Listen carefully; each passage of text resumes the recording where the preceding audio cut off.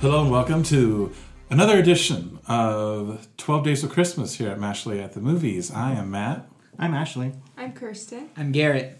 And Kirsten, this is your first podcast with us, so welcome. Thank you so much. So today's entry in our 12 Days of Christmas is a Christmas movie selected by Garrett. It's a Netflix film called A Christmas Prince. Why don't you tell us about it? A Christmas Prince, also known as Netflix encroaching on the Hallmark market. So, Christmas Prince, you have a reporter, Amber, who is kind of trying to make a name for herself as a big city reporter out of New York and struggling to really play hard with the boys out there. And she gets her very first big assignment, the Prince of Aldovia, a very real country. No, it's not. That is having a secession crisis that if the prince doesn't take the throne in a year, then he must abdicate. And they don't know what he's going to decide. So she is assigned to go report on this quote-unquote playboy prince. And sure enough, Christmas is going on, shenanigans ensue, and things get a little crazy, and that is where our story takes off. Cool. So you mentioned Hallmark. This movie did feel very much like a Hallmark Christmas movie, and that's not necessarily a bad thing. I've been known to watch and enjoy those myself. But it has all the elements of one of those types of movies. It's kind of cheesy and schmaltzy, and there's a romance, and there's supposed to be some comedy, and it's all set in this, idealized Christmas world where all the sets seem to have been thrown up on by Christmas. And it's, I enjoy that in a certain way. They make for kind of cozy viewing around the holidays. This movie didn't completely work for me. And the big problem for me was just there was a lack of chemistry between the two leads, and that for a romantic comedy that's kind of a must. And to me, I just didn't buy into their relationship. But that being said, I can see how this would be a fun movie to watch on a wintry Christmas Eve or around the holidays. So it's hard to recommend a Hallmark movie because they're just not that great. And this one isn't that great. But it does serve a certain purpose. And if that's what you're looking for, then this is a good one. But I don't think it's necessarily great movie making. But what do you guys think? I'd say if you're going into it ready to laugh at it, then it's a 10 for me. Some of my favorite parts, her editor is just kind of this crazy old woman, and she keeps referring to the prince as his royal hotness the whole time. If you look at her notes while she's taking her hard-hitting reporter notes, it's just like, why with 3 question marks? It's the prince seems reluctant. 3 exclamation points, things like that. So it's very easy to make fun of. So, I think the reason why I made the joke about Hallmark at the beginning is I do kind of think you need to go in this with, at least some expectation. Right. We're not comparing this movie to, say, other Christmas movies like Christmas Vacation, which is just an all-time classic. I say Hallmark because I think what I really do believe what Netflix is trying to do is they found that Hallmark and Lifetime, they have this kind of market that gets really saturated this time, or not saturated, but really consumed this time of year. And they noticed an opening. And Netflix kind of dove in with the cheesiness. They dove in with the festiveness, the lovey-dovey, the cheesy comedy. And then they upped their production value. Mm-hmm. So the reason why I want to compare this to Hallmark movies is, I agree with Kirsten, where if you're putting it in that light, it absolutely is in the upper echelon of those movies. Some of them where, they pan over and all of a sudden you see, a lighting pole because they just threw the movie together so quickly. You don't have any of those issues. The actors seem to be a bit more talented. I believe Princess Emily just stole the show. The cute, adorable, I think it's sister, right, of the prince? Yeah. That just she's got the disability where she can't walk and is very fierce yet also very loving and loyal and funny. So there's some good acting performances, and there is some good dialogue, even though a lot of it is forced. And the love story is like, okay, this person, they hate each other, but they will fall in love, and you will love it.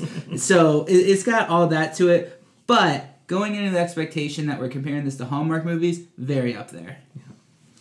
So my expectations were not terribly high for this. I mean, I know what Netflix does, at least as far as the rom-coms, and I really actually like Netflix rom-coms. This is not a rom-com. This is a Christmassy romance thing, and it is cheesy, and I'm fine with all that, but it doesn't quite live up even to its basic mission, in my opinion. I mean, it's okay. It's not a terrible movie, but it's not all that good either. One thing I don't like to do is I try when we do these reviews, I don't like to try and be particularly mean against the actors, but I will say that some of the actors in here are they're not great, put it that way.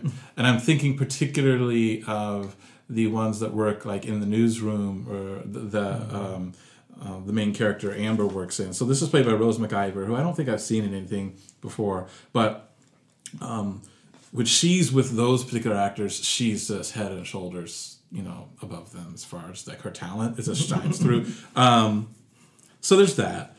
I will say this. So a lot of times I'm all for inclusion, particularly of let's just say like a gay character. But I almost felt insulted by the gay character in this movie. It's just so. It really felt like it's like, this guy's gay. Yeah. Look, we did it. It was really bad, and I hate to be like this, but as Ashley kind of mentioned earlier, I didn't feel a ton of chemistry between Rose McIver's character and then Ben Lamb, who plays Prince Richard. I accepted their eventual romance because that's what the movie's about, right?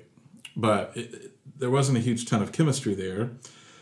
And then there's this is being particularly nitpicky, and I got to be careful this ground I'm treading on here. But the Queen, I call the Queen Mother, played by Alice Krige, who will forever be to me as the Borg Queen from Star Trek: First Contact. But she's in here, and this movie came out 2 years ago. Alice Krige is currently 65, so she was 63 when this movie came out. The actress playing the younger sister of the prince is 13 now, so I guess she was 11 then.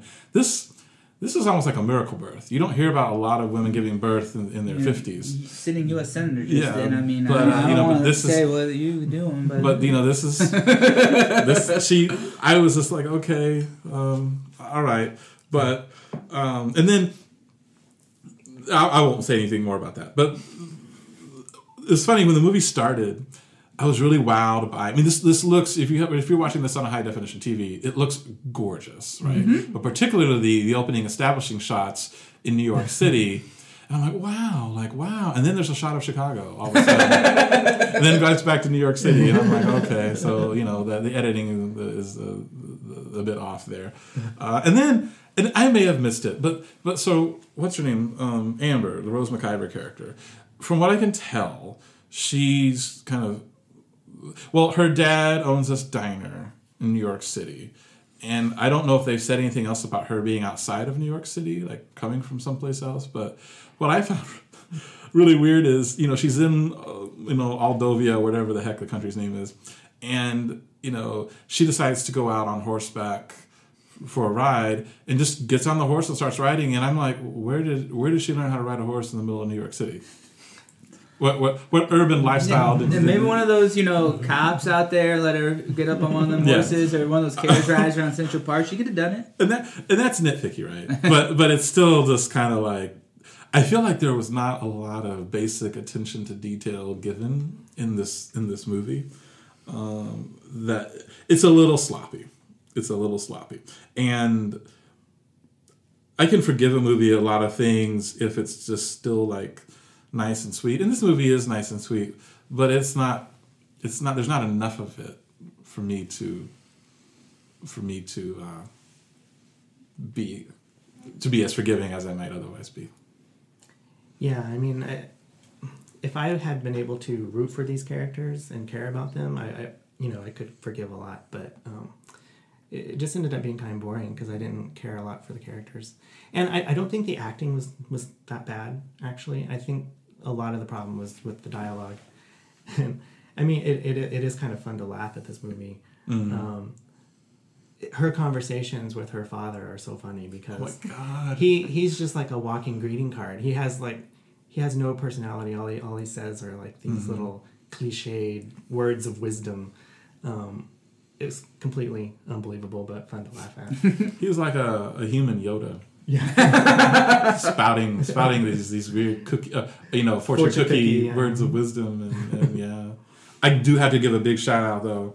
So I don't know what you call it. There's a technical term for this, and it's escaping my mind, but the woman who runs things at the palace mm-hmm. is actress Sarah Douglas.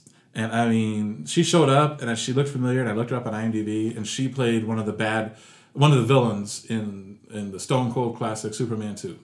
She was Ursa in that movie, and she was just fierce in Superman 2. Yeah. And it's great to see her, almost 4 decades later, still working. Yeah. And she was good in this. So now it's score time. So we will score this. Who are we starting with? Gary, you can go first. On a scale of 1 to 10, what do you give this? So, I'm going to be very generous. Kirsten and I will sit down and watch these Hallmark movies over the holidays. And like I said, keeping expectations is probably a bit unfair because the very latest Hallmark we watched was just absolutely god-awful terrible. That one about amnesia. It was bad. Yeah, it was really, really bad. So I'm going in comparison to that. I'm going to give it a 5.5. Well, I also watch a lot of these Hallmark movies, and I love every single one of them. But I'll go with a 6. I liked it more than you liked it. Not more than I like you. Well, thank you. But, yeah. Well, I watched one Hallmark Christmas movie this year, and I liked it better than this one. Ooh. You have to recommend that to us, by the way. Okay. Nostalgic Christmas, it was called. Mm-hmm. I'll give this 5.5 as well. Actually, that's my score. So our total score is a 5.6, and it is on the Tomato Meter with a critic score of 73%. Woo! With an audience score of 48. We might want to up these scores a little bit. Merry Christmas. Merry Christmas. Merry Thanks Christmas. for listening.